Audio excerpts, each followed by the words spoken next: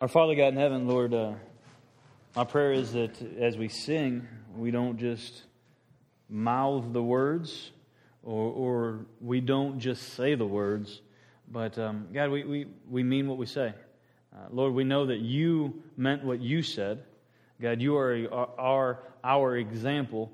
Lord, I ask as we sing those words, I surrender all. God, let us understand what that all is. It's everything we have, we surrender to you. Not just material possessions, not just things that have been given to us, but things that you have gifted us with. As Jake said, God, that we're all gifted a little bit different. Lord, my prayer is that we surrender our gifts to you so we can make your name great. God, so we can love one another, so we can be the light in a dark world. God, we ask as we open your word, we ask as we dive in, Lord, that your truth is just revealed to us more and more every day. God, we pray this in Jesus' name. Amen. All right.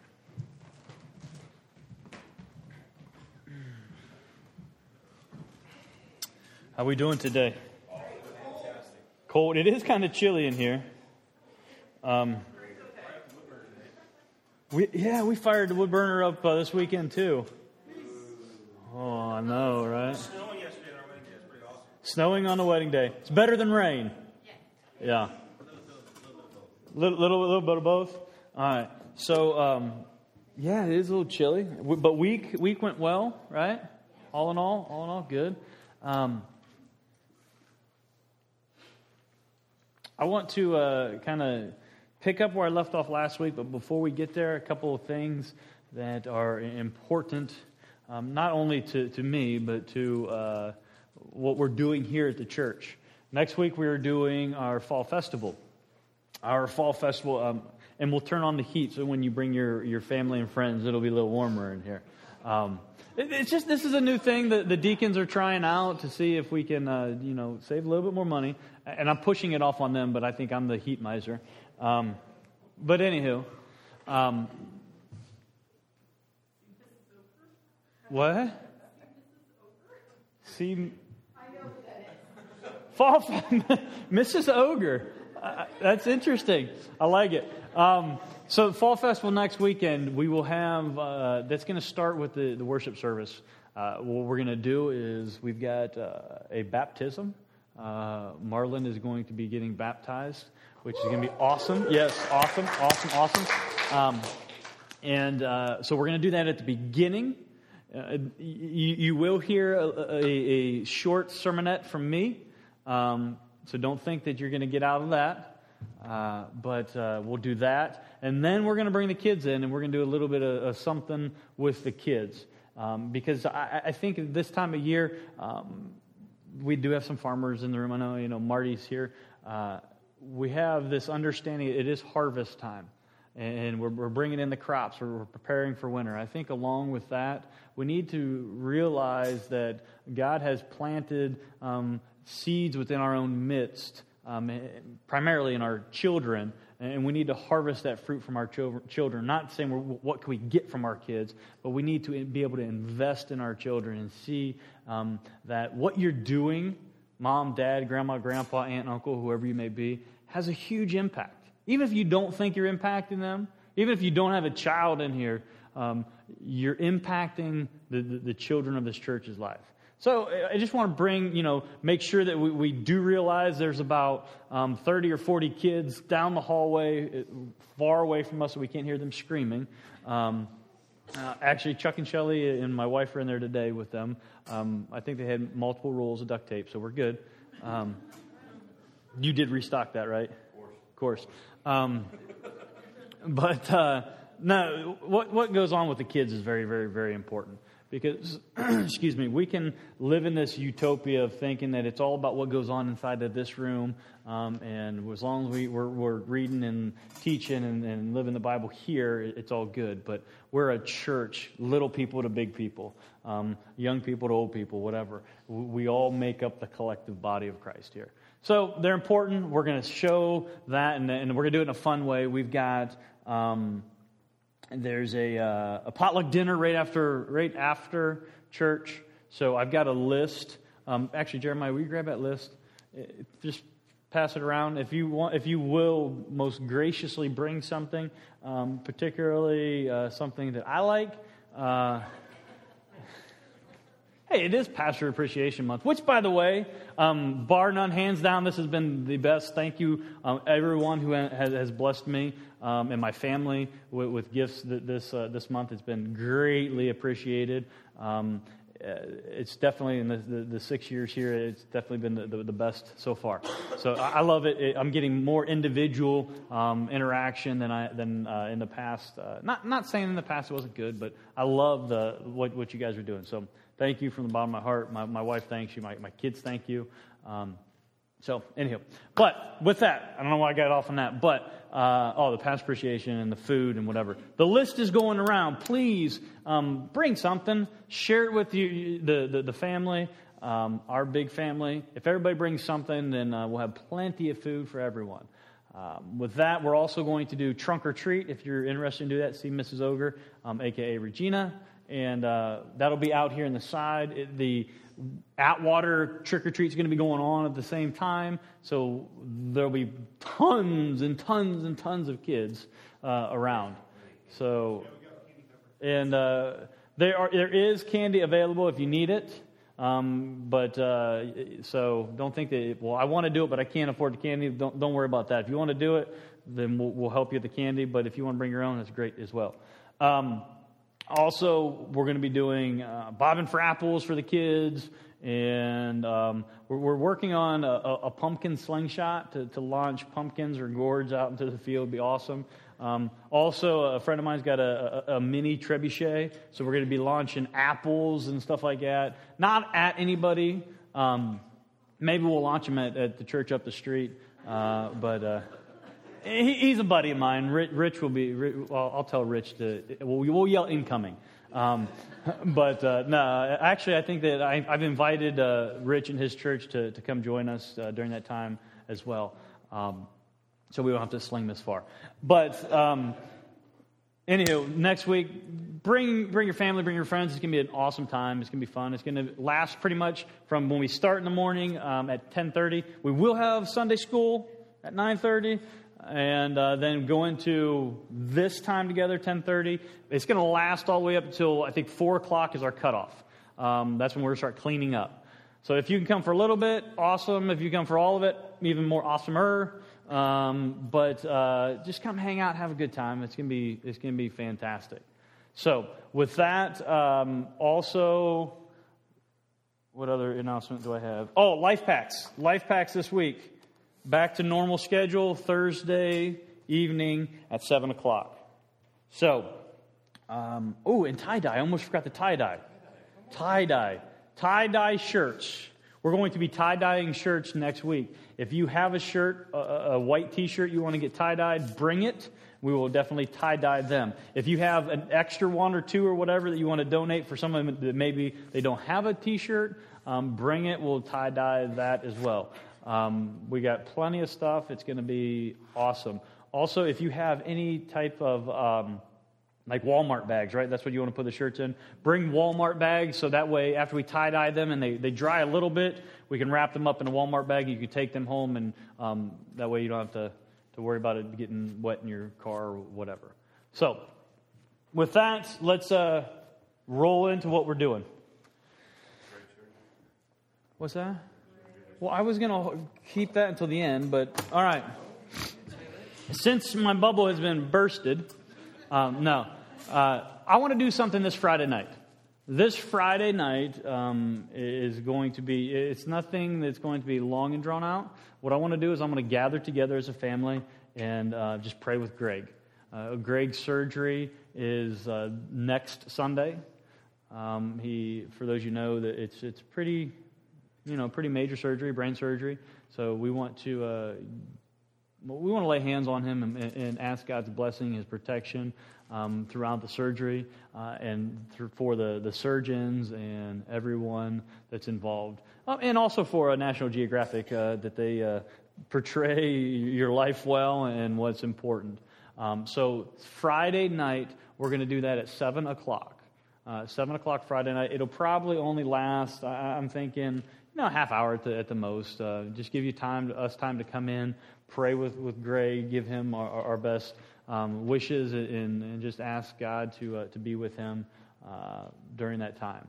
So please join us. We'll just do it here, depending on how many people. If we have a lot of people, we'll come in here. If not, we'll just stay out in the lobby. Whatever. I just want to come together as a family and show one that we love Greg, and we're asking God to intervene in all this, but also that we believe that God's got this, and that God's going to see him through, and the healing is going to be tremendous. And we're also praying for roller skates for Crystal to keep up with Greg after the surgery with little rockets on them. So, but anywho, so that's going to be Friday night at 7 o'clock. Whew. All right, so it's 10 after. Good, let's roll. Last week, we started the mind of Christ. The mind of Christ, we talked, was something that is to be constructed. Something that when we are made new as believers in Jesus Christ, we're not just given the mind of Christ. It's not like the Holy Spirit is given to us and then attached to the Holy Spirit is the mind of Christ. No, it's through the power of the Holy Spirit that we can construct the mind of Christ. I gave you this quote from Oswald Chambers last week. It says, God gives us the spirit of Jesus, but he does not give us his mind. We have to construct the mind of Christ, and it can only be done as we work out in the habits of a holy life, that the things that were familiar in the life of our Lord. We cannot form the mind of Christ once for always. We have to form it always. That is, all the time and in everything. So it's that understanding that the mind of Christ just isn't given. We have to construct this mind. And understanding how we're able to construct the mind is through the power of the Holy Spirit. But it's also through not only the power of the Holy Spirit, he's the main vehicle of which we do this, but it's through seeing and viewing and living out what Christ exampled for us. And we started in Philippians chapter 2 last week, and we started in Philippians chapter 1, verse 27, and we started where Paul says, let your manner of life be worthy of the gospel of Jesus Christ. And he goes into talking about the mind of Christ. We ended with Philippians chapter 2, verse 5, where it says, have this mind among you, that is in Christ. What's it say? Let me... have this mind among yourselves, which is yours in Christ Jesus. So we know that we can attain and we can have the mind of Christ. We know that it's in Christ Jesus, but we have to understand that it is through the constructing of. We have to put forth effort into it. It's too many times in too many churches and around too many circles, they think, well, I know Jesus and that's enough. Yes, but most people have... Man, I'm a skitting fool today. Most people have a concept of who Christ is, but don't truly know who Christ is. They know of Christ, but they don't know Christ. And I would be willing to wager that most everybody in here understands that. So this is not like I'm sitting in here saying, well, you know of him, but you don't know him. I think that this is more geared towards those people in your lives that you encounter that know of him, but don't know him, don't have a relationship with him. And this is where we have to understand that if we're going to help fuel and if we're going to help teach and lead and make disciples like Christ tells us to do, we need to know the stuff that goes behind that. So understand this, that as we're constructing this mind, it has benefit for you, but it has benefit for those who God has blessed you with that come in contact with you. And they may not be big people, they may be little people as well. So keep that in mind. So,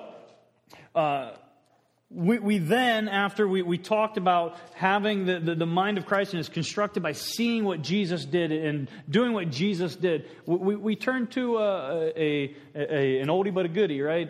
John chapter 4, and we talked about the woman at the well. Turn back here to John chapter 4.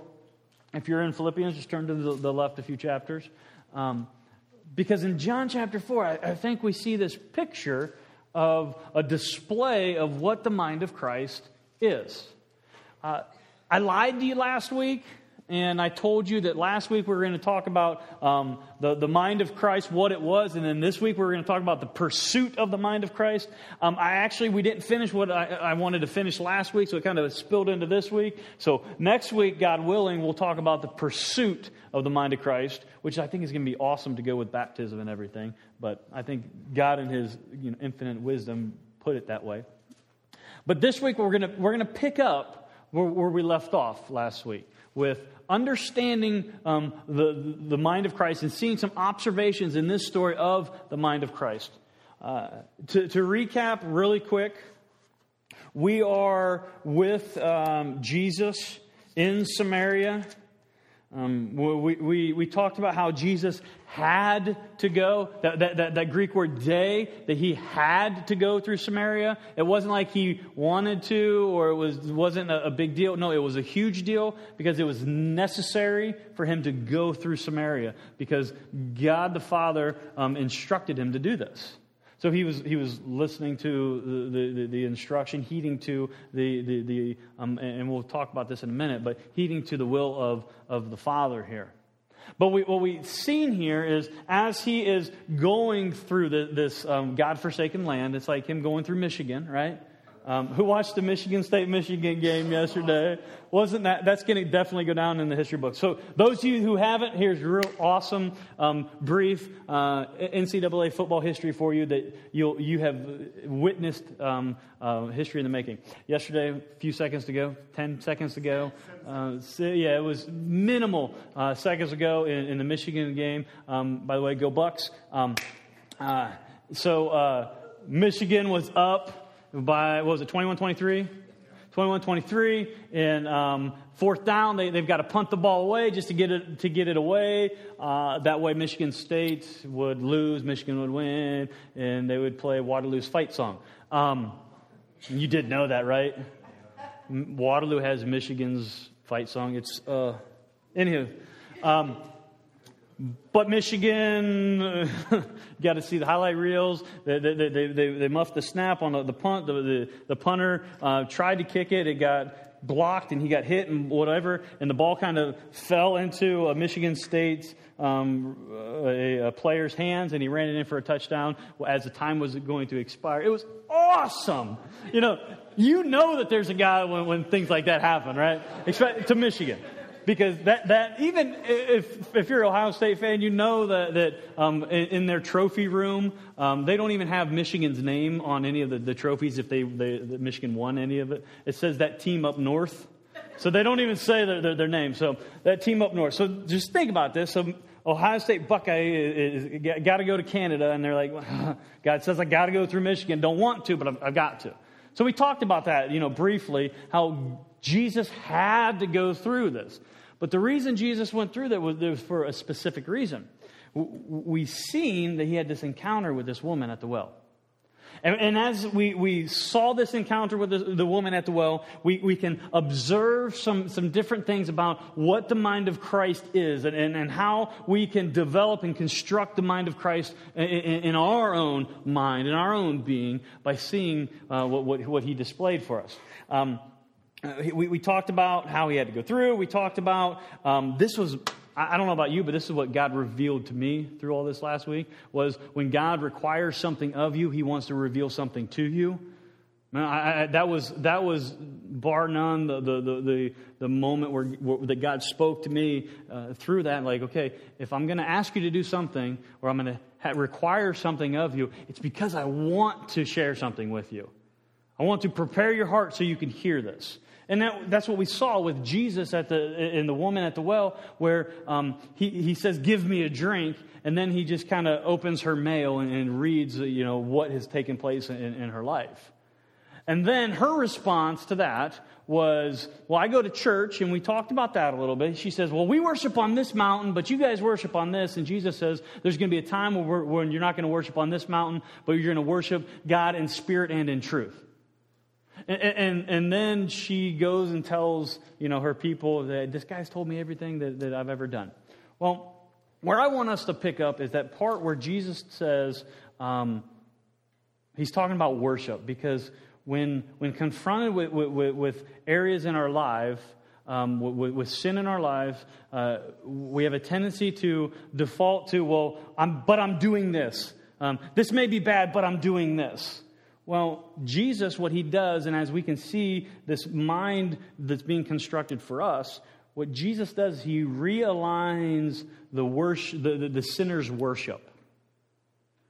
He realigns the sinner's worship. She would say, well, I'm doing this, but Jesus says it's not about doing that. It's about this. And this, whatever.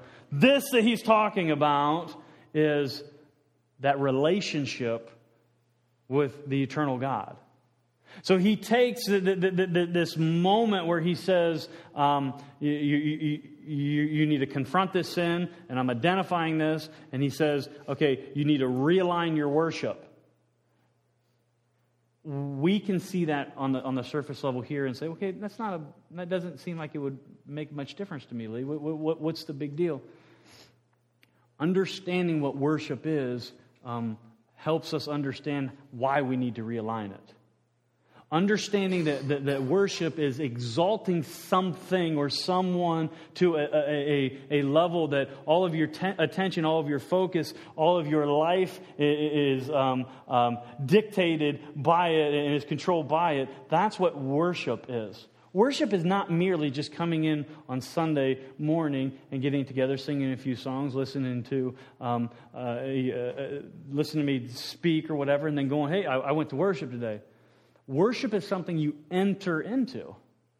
So as we're talking about constructing the mind of Christ, and we're looking at what Jesus did, we understand that Jesus had a very good sense of worship. And what he was doing is he was helping this lady to realign her understanding and changing the mindset towards worship. So that's where I want us to just jump off from today, because what happens after that is just crazy cool. Because he says God is spirit, and those who worship him must worship in spirit and in truth. So he goes from taking you're going somewhere to worship to you're being something to worship. And not saying that you're I'm going to worship myself. Your whole being, the way in which you live, is to be worshipful. It's not like I'm going to set aside 2 hours on Sunday morning to go worship. No, I'm going to set aside my life from everything else to worship God. For some, that is that time where your mind goes, well, wait a second. I'll sing the song I surrender all, but I'm not going to surrender all, because I don't know what God's going to ask of me. Neither do I. But remember, if God's going to require something from you, it's because he wants to reveal something even greater to you. So don't stand in that way of saying, well, wait a second, I can't surrender. I can't change my mindset. I can't be worshipful in everything I do. If you can't be worshipful in everything you do, there's some things you don't or you shouldn't be doing. Period. Well, I can't be worshipful in my marriage. Well, what are you doing in your marriage that makes you so you cannot be worshipful? It needs to be changed. What are you doing? Well, I can't be worshipful when I'm raising my kids. They drive me insane. Okay, I get that. But what are you doing that is not worshipful? What can you do different?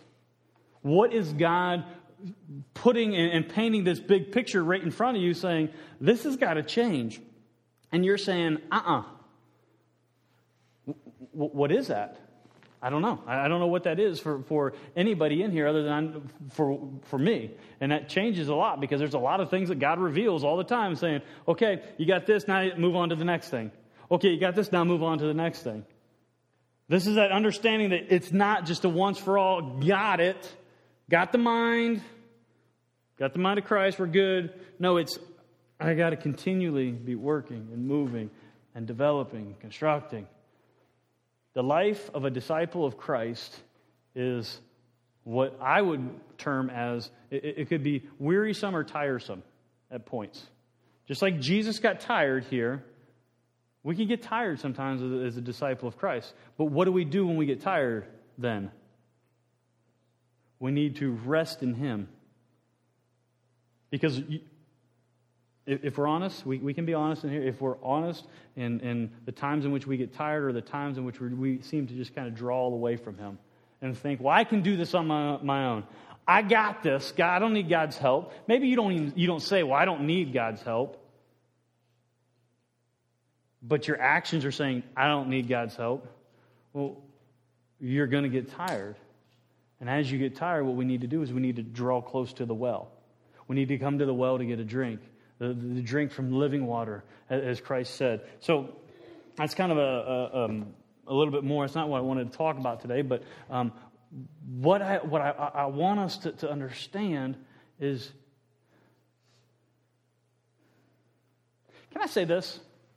Just to be blunt and honest, just to bypass a bunch of other stuff, I want to set this up. You're not where you're supposed to be. How about that? You're not where you're supposed to be. Wait a second, I'm in church. I'm exactly where I'm supposed to be. I understand that. You're not where you're supposed to be because you're not where God wants you to be. God has so much more for you. God has so much more that if you would just trust Him with everything, He would take you to that so much more. I'm not saying that there's some kind of utopia that you drift off into and that you disengage from reality. But there is a life to live that is more abundant than you can ever imagine. Me too. I get in the way sometimes as well. But if we understand that if we're constructing this mind and if our focus is on who Christ is and what He's done, and He's the prize, lives are going to be different. Because you're aliens. Not antennas. Which I'm hoping they don't give you antennas when they give the surgery. Yeah. My favorite Martian. Not antennas, alien, but we're strangers in a land. Because our home is not here. Our home is in heaven. That doesn't mean that the things that happen right now aren't real. We have to deal with them because they are real. But it's the focus in which we have is to be on the prize. Paul says that my eyes are on the prize of the upward call in Christ Jesus. That's where my eyes have got to be. Paul had this mindset, this understanding of, okay, my mind was constructed to see Jesus, how He is, and how I can become more like Him. As we're seeing here in John 4, we're seeing Jesus, and we're seeing how we could be more like Him. We're constructing this mind.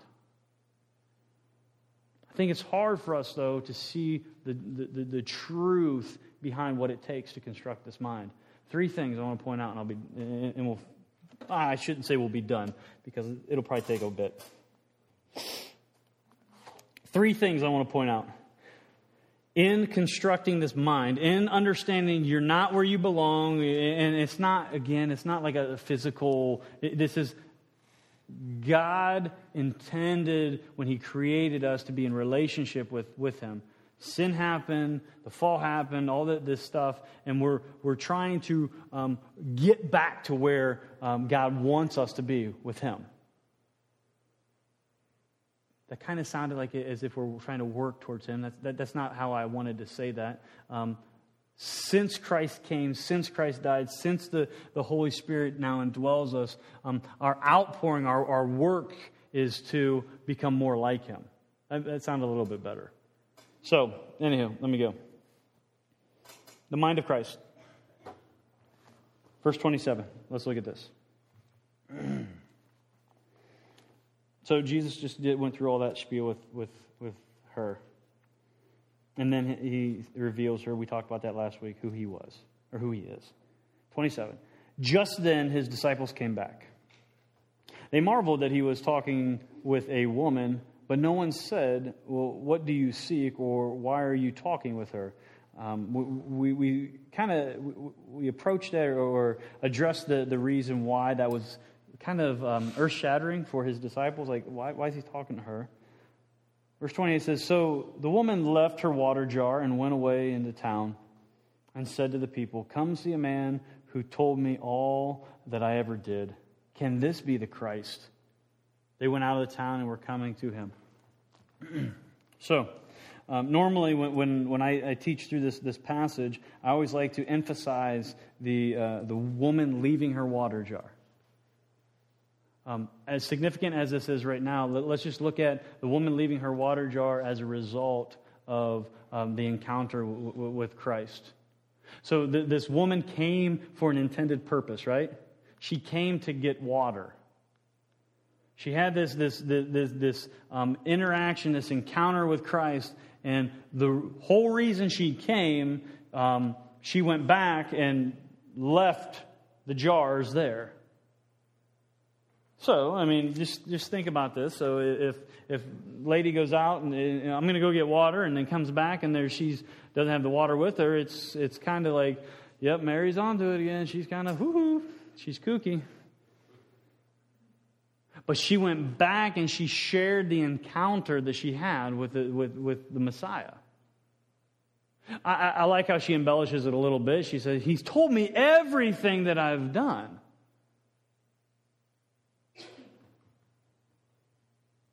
In reading that, we can say, well, man, it is a little bit of an embellishment. Or maybe that was what was plaguing her so deeply on a daily basis that she was struggling, trying to figure out, how do I deal with this? That, in her mind, was everything. So was she really embellishing it here? Maybe not. Maybe it was, he hit the nail on the head. He spoke into my life and he addressed what it is that is plaguing me. I didn't even know the dude, but he knew me.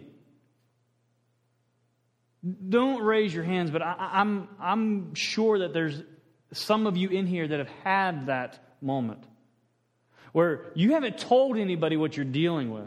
But you come in, maybe it's coming on to church on Sunday morning, or maybe you're listening to the radio to Moody or something, and they address exactly what it is that you're dealing with.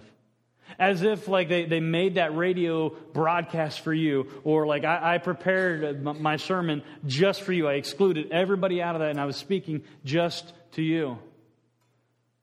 Some of us have had those moments.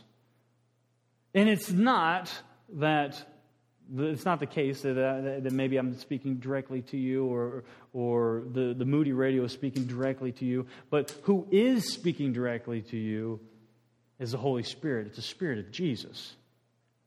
And why is He speaking directly to you?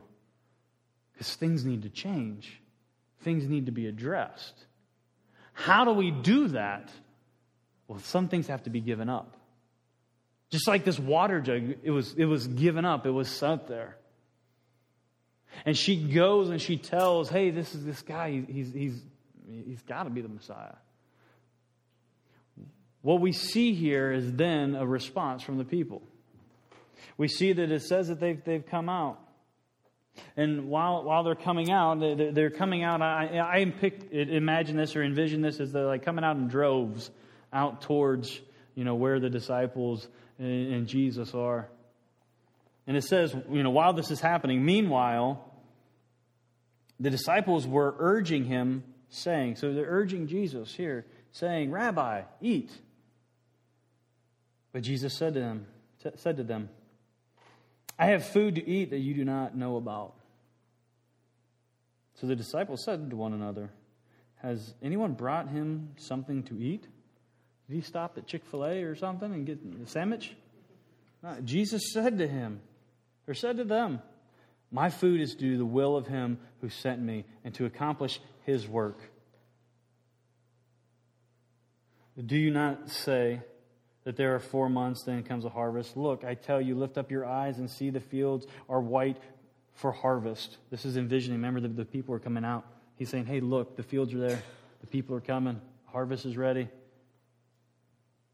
Already the one who reaps is receiving wages and gathering fruit for eternal life, so that the sower and the reaper may rejoice together. For here the saying holds true, one sows and another reaps. I sent you to reap that for which you did not labor. Others have labored, and you have entered into their labor.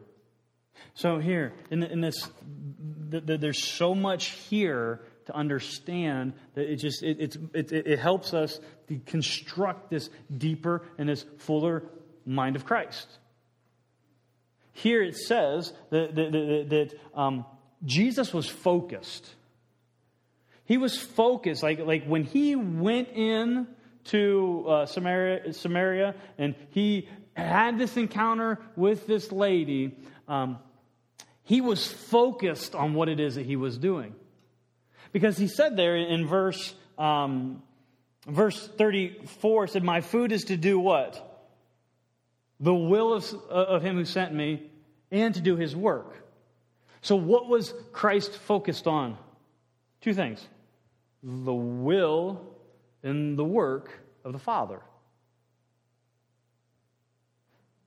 Laser beam focused.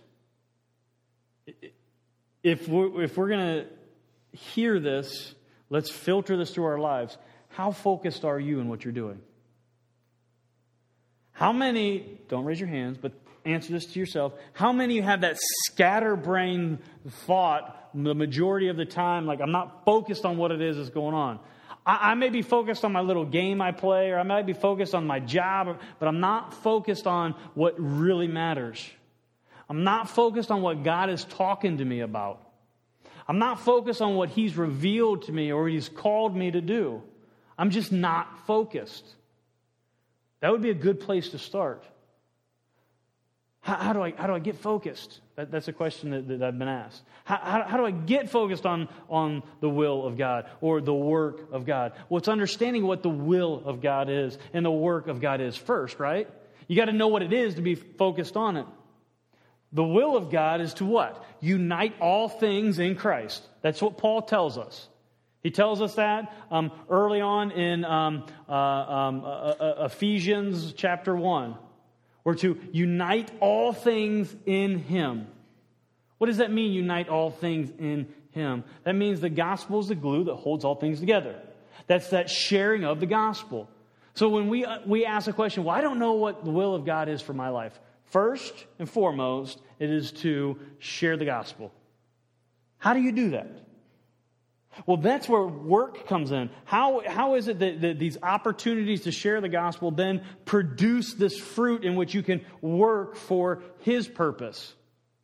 Like, what it is that you do is not for your gain. It's not that selfish ambition to make you look better. It's to make Him look great.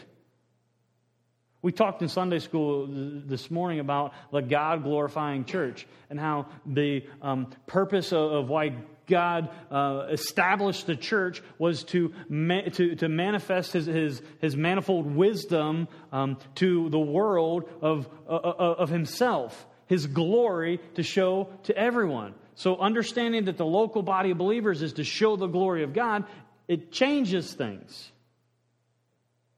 That's the primary will that God wants for us, is to share the good news.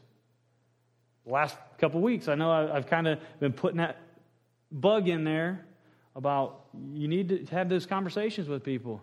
You need to share the gospel. You need to have... It's not beating people over the head. I seen a guy in Ravenna this week. Big cardboard sign. And to be honest with you, I don't know everything it said. Because in big letters it said God, and he had other little letters. I'm guessing it said something about, do you know God or something? Which, okay, I seen that, which in and of itself, it's not a bad thing. But what I saw the dude doing was he was chasing people down the street with this cardboard sign, like yelling at them. And I'm thinking in my mind, I'm like, that is not doing the will of the Father. Scaring the hell out of somebody is not what you need to do. You need to love them. You need to be able to enter into the relationship with them. You need to build this where you can say, all right, you're doing this. The Bible says this. It's got to change. It's having that intimacy and being able to say, okay, we've got to do this. It's not just, I'm going to just stand on the street corner yelling.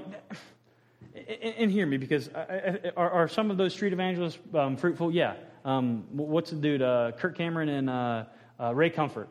They do it all the time, and they're effective. But when we put all of our eggs in the basket of I'm just going to yell at somebody and say I'm going to feel good about myself because I'm doing the will of the Father, that's not what Jesus did. Because he could have taken a bus through Samaria and went through it, but never stopped at the well, right? Not a bus, a camel or something, I'm sure. Llama, something. Llama's spit. But it's not just saying, check mark in the box, I've done the will of Father. It's doing the will of the Father. It's constant. We've got to continually be doing this. So it's having that laser focus of, this is what I've got to do. Is it hard? You better believe it's the hardest thing you've ever done in your life. But I think that this is where the second thing comes in. You got to be confident. So not only are you to be focused, you got to be confident. Now, I didn't say cocky, I didn't say arrogant, I said confident. And this confidence is not in you. This confidence is in the message of the gospel. Too many times, too many people say, well, what if they reject me? What if they... Here's the deal. They're not rejecting you. If you share the good news of Jesus Christ with them, they're not, and they say no, that's not a reflection on you. They're rejecting the gospel. They're not rejecting you. You're just the messenger. Everybody's heard the term, don't shoot the messenger, right? Quit taking bullets then. Quit trying to be a martyr. Oh, woe is me. No, how about let's just let the chips fall where they may. Let's share the gospel. Let's be confident in the message of the gospel that God's going to do what he says he's going to do. Because last time I checked, maybe you guys can enlighten me on this, but it says that the gospel is the power of God unto salvation. And that you're not to be ashamed of it. Well, if the gospel is the power of God, what is going to stand against the power of God? Nothing. Now, do they accept it? Or do they decline it? Whatever. Reject it? That's the word I was looking for. Do they accept it or do they reject it? That's on them. You're called to tell. I'm called to tell. So have confidence in the message, not in the messenger. That makes sense? Maybe that'll help free you to be able to then have those conversations a little bit more. Because I don't want to ask the question. I don't want to see the hands being raised of who's actually done that. But I will ask this question. What are your expectations of the gospel? Don't answer that. Answer yourself. What are my expectations of the gospel? Do you have small expectations? If you have small expectations of the gospel, you don't understand the gospel. And I don't say that to be derogatory. I'm saying that just you need to, as Paul says, work out your salvation with fear and trembling. Do you understand what it is that you say you understand? Do you understand what saves you from eternal damnation? Do you understand that? Do you understand that Christ came? That God said, okay, I'm going to send my son. And the reason I'm sending my son is because there's this great chasm between humanity and me. But I'm going to send my son so we can close the gap. That's what Christ did on the cross. He bridged the gap. But it's not like I'm going to work my way to that. A lot of us think that. And there's some very self-righteous people that think that, well, my life's just kind of in shambles, so if I just kind of work my way... No, you have to fully surrender everything to what He has done, and then from there, let Him work through you. God says, okay, This is my power. So when you answer that question, what is my expectation of the gospel? Is my expectation of the gospel like I'm going to come and ho him and hum and well, Jesus kind of died on the cross and he can save you from your sins and you can have ice cream and lollipops for the rest of... is that your thought? Or do you boldly, confidently understand that you can enter the throne room of God because of what Christ has done? Big difference. We face a world that's looking for answers. Even those who say they don't want to hear it. There's a world out there that's looking for answers. And the only answer that truly matters is that Christ died for you. Why? So God can show His glory and He can redeem and restore a relationship with His creation. This helps us when we're constructing this mind of Christ. You've all heard me say the whole think, feel, act. If you want to change the way in which you act, you got to change the way in which you think, right? Because the way in which you think determines the way in which you feel. The way in which you feel determines the way in which you act. It has this big circular cycle. It's a cycle of life. No, that's a circle though. But understanding our mindset has to be changed.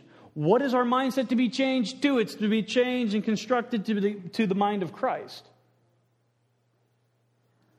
So, I got off on a tangent. Confident or focused? You got to be focused. You got to be confident.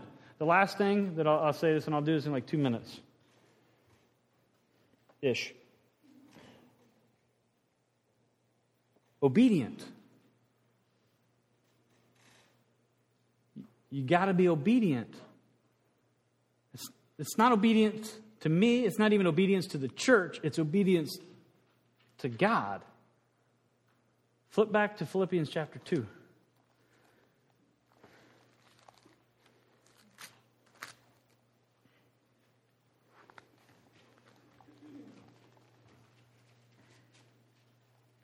Because we can ask the question, who was Christ obedient to? We can answer the question, He was obedient to the Father. We understand it was the will of the Father. It was the work of the Father that Jesus was executing as He was following.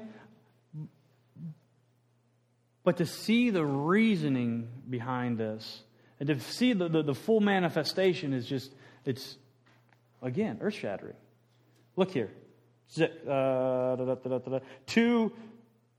let's go back 2:5. Have this mind among yourselves, which is yours in Christ Jesus, who, so they're talking about Jesus here, though He was in the form of God, did not count equality with God a thing to be grasped, but emptied Himself by taking the form of a servant, being born in the likeness of men. So understand what God did in the incarnation on taking on human flesh.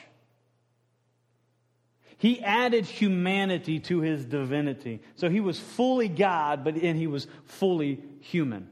Fully God, fully man. This is where we get the understanding in Christology of the God-man Jesus Christ. Okay? So it's not as if He ceased becoming or ceased to be God and He threw that away. No, it says that He set that aside, but He added to it humanity. So we have one who can, as Hebrews tells us, the writer of Hebrews, that can sympathize with us because He was and is fully human, still fully God. And being found in human form, so walking and talking and spitting and doing all the stuff that humans do, eating and sleeping and drink, all that, being found in human form, He humbled Himself by becoming obedient to the point of death. Even death on a cross.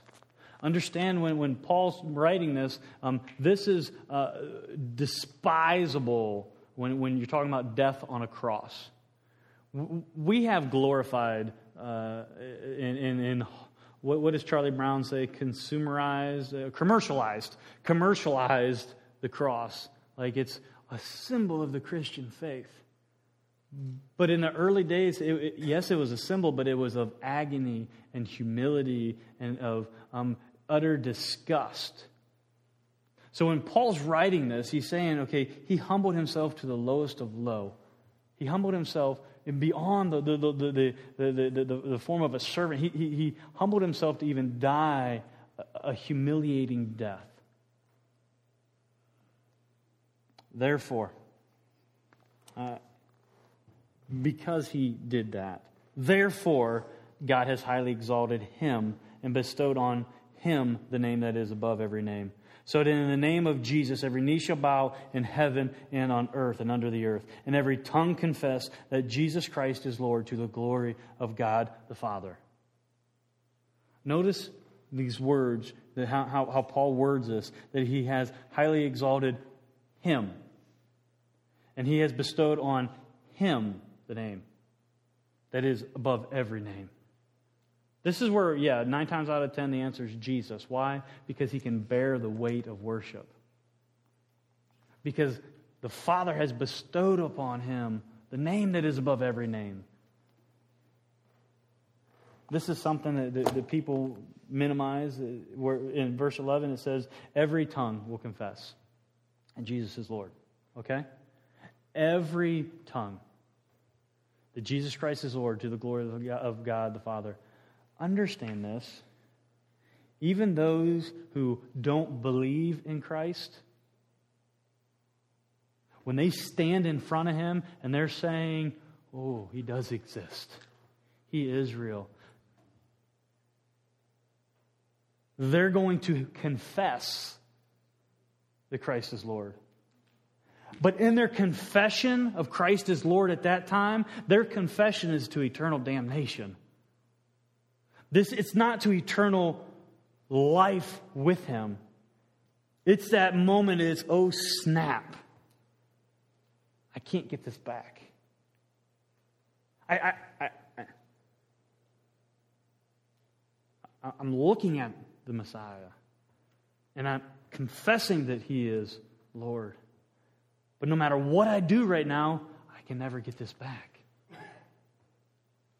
Let that penetrate into your heart, because I'm sure that there are people that are in your life that are on that say, well, I don't need God, and he doesn't even exist, or I could do it on my own. Those people, the ones that you love, are still going to stand in front of him and say, you're Lord. But when the line breaks, and some go this way and some go that way, I don't take joy in that, but I take confidence that can be overcome through the gospel. Because the gospel has been presented. Paul says that all of creation can witness the gospel. What then are you doing, am I doing, to construct this mindset so my actions are different, so more people, when they stand in front of Christ and they say, hallelujah, you are Lord, they say it and then they go to be with him for eternity. That's a weight in which is upon your shoulders. It's upon my shoulders. That's how we show the glory of God to those around us. It's not narrow-mindedness. It's saying, hey, all are welcome, but you got to come. Let's end with that.